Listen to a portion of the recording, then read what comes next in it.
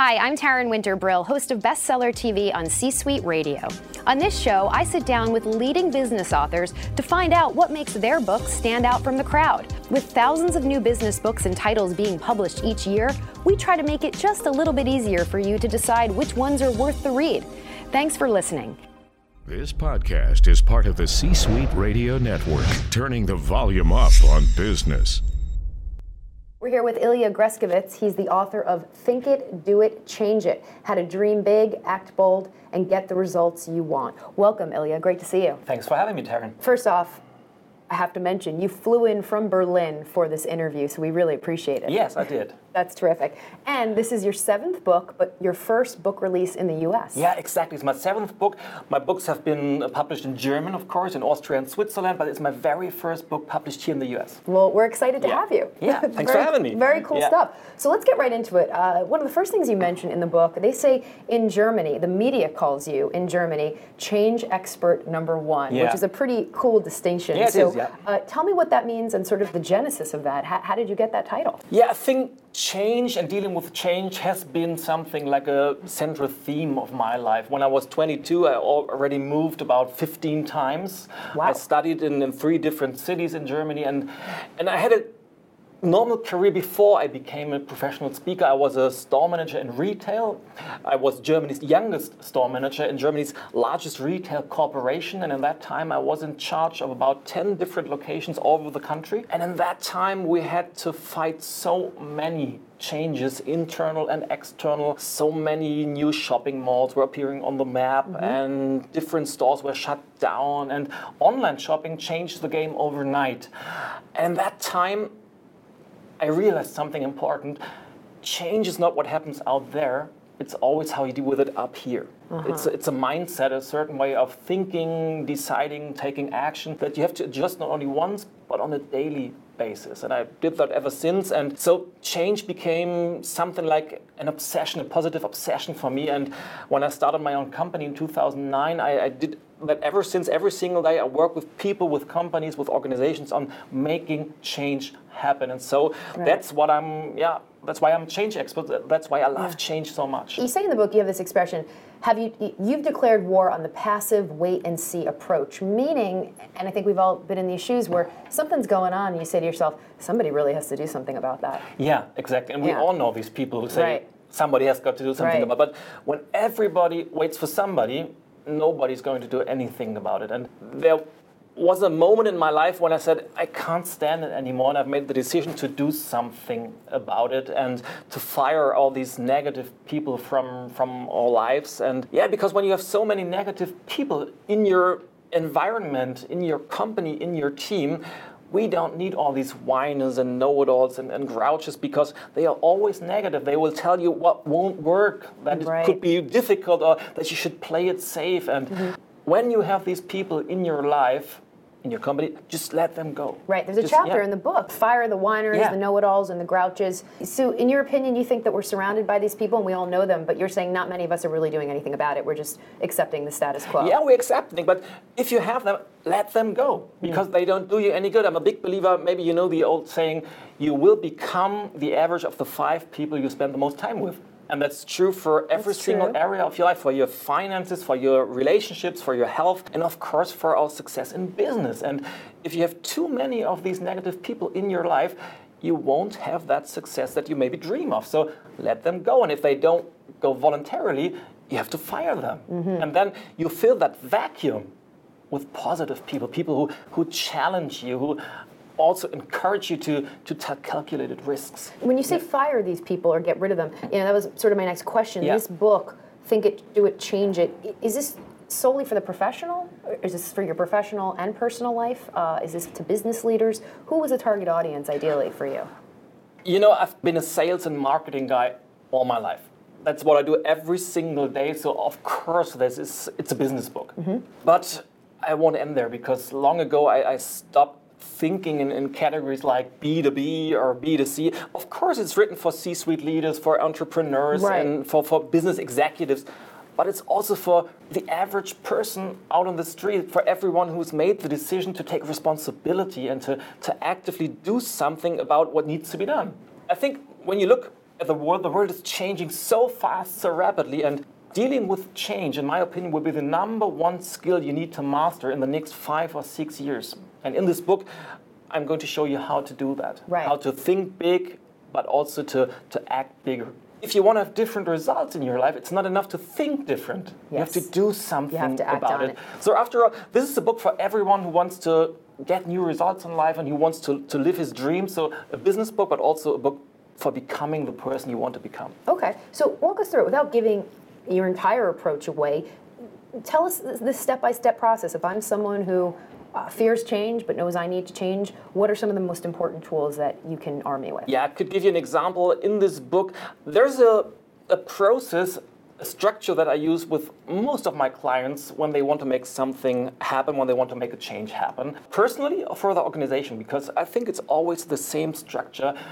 Companies only change when the people change. And it's what I call the 6 categories of intention. Mm-hmm. And it's a model. The higher we are on that model, the more emotions are involved, but it's pretty abstract. And the deeper we get, the more logic becomes available and the more detail-oriented we become. If you thoroughly go through these 6 steps from dream to doing it. Dream to execution. Yeah, dream to vision, to direction, to goal, to action plan, to execution. Then you have all the tools you need for making any kind of change happen, because you have both the logic and the emotion. That's important because logic lets you understand and the emotions let you take action.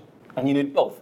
Because it's not enough to think different, you have to do something, right? You have to take action. Right. Is this how you became the change expert #1, these 6 categories? Did you not realize it at the time? You were able to qualify it later? Lots of things I wrote in the book are things I did myself without knowing what I did. And then came a time when I sat down and structured my own ideas and structured my own... what just happened? Yeah, exactly. What did I do? Yeah. And why did it work? Right. And this is one of my models I used myself, going from dream to doing it.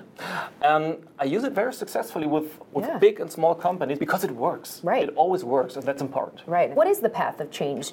A lot of people think you need to be in the position of leadership to initiate change. So if I'm someone who's entry level, are you saying I can initiate change even though I don't have maybe in my mind the capability or the freedom to do so? Absolutely. And just to be clear, if you have a title, if you have money, that's the environment for you to express your leadership. But you don't need all that. Everyone, it doesn't matter how old you are, it doesn't matter what title you have, how much money you have, and which industry you're working, everyone can make change happen. Everyone can initiate changes if he's willing to take responsibility at his place. I'm not saying everyone should be a CEO or everyone should be a business leader, but everyone should know his role and fulfill his role. And if you make that decision, everyone can be a change maker, like I'm saying in the book. You say fear of change is actually your best friend. Yeah. So we should fear it. And we should embrace that fear. Yeah, I think fear can be your biggest foe, but can be your best friend depending on what you focus on. Why? Because fear. We do everything in life we do out of fear. Right. Everything, because we fear something will happen or we feel something will not happen. We can either fear changing and then we freeze because the fear has gotten too big. Right. Or we can say, wow, I'm fearing something, and that's a good sign that I'm about to reach some kind of breakthrough, that I'm about to step on the next ladder on my personal way in life. And when you use that fear to become productive, to move forward, to actively do something about it, then fear actually becomes your best friend because it forces you to move forward and not to freeze. C-Suite Radio.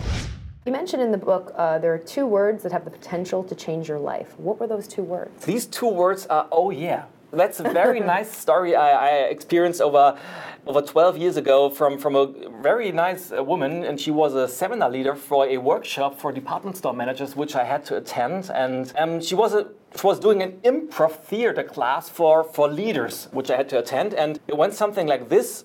She was standing in front of the group and said, come on, guys, I'm going to tell you some very uncommon exercises, and no matter what you think of the exercise, I want you to react by powerfully shouting 2 words.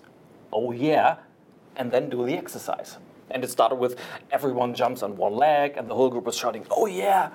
And not me, I was too afraid. And then she said, everyone... Your fear took over. Yeah, everyone hugs the person standing next to him.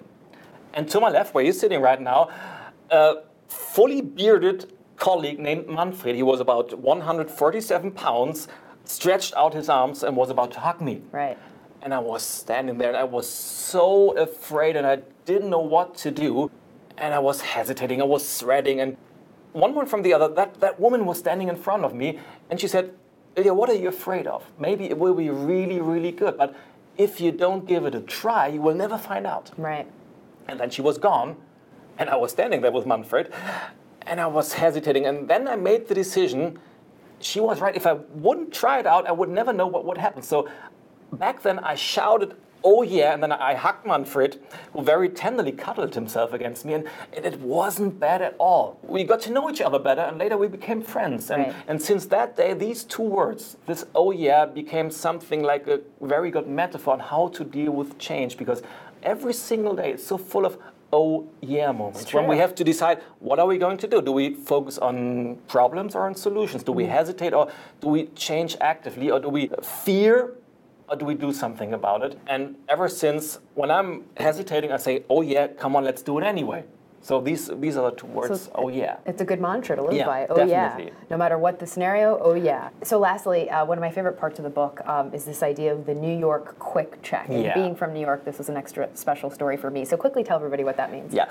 Have you ever heard of the Austrian singer-songwriter Udo Jürgens? Not until I read your book. Probably not, but he's really, really famous. He died 2 years ago, unfortunately, but he was famous all over the world. He toured Asia, and he sold, I think, about 100 million records. And for over 12 years, I was playing his favorite song in every one of my trainings, workshops, seminars, and it's actually called I Have Never Been to New York. One day, I was playing that song so often and all my participants laughed at it, and one day I had that crazy idea, why not do a whole workshop in New York? And so we flew there with a whole group from Germany, and at the traffic light, I met Udo Jürgens.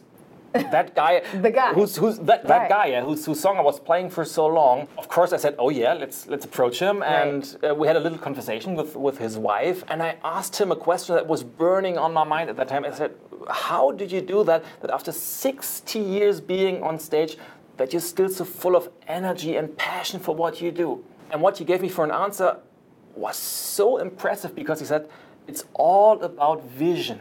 Find your personal New York life, and then you do everything it takes to get there." Find your personal New York life. Yeah, that's a cool metaphor from him. Right. And I still get goosebumps when I think about it, because that's so true for every single area, for your business, for your life. When you know why and for what you want to change and why you do the things you do, then you always will find a way on how to manage it, because you're willing to make mistakes and learn from the failures that are going to happen. And that worked for me. Since that encounter, my own vision became ever so clear. And today for my team and myself, it's the central theme in everything we do. Because on that way, I have found my personal New York, and I'm willing to do everything it takes to get there. And it's no cheesy motivational stuff, just to say that. It really works, because my very first seminar that I hosted with my own company, 2009, was in front of 3 people in a youth hostel in Berlin.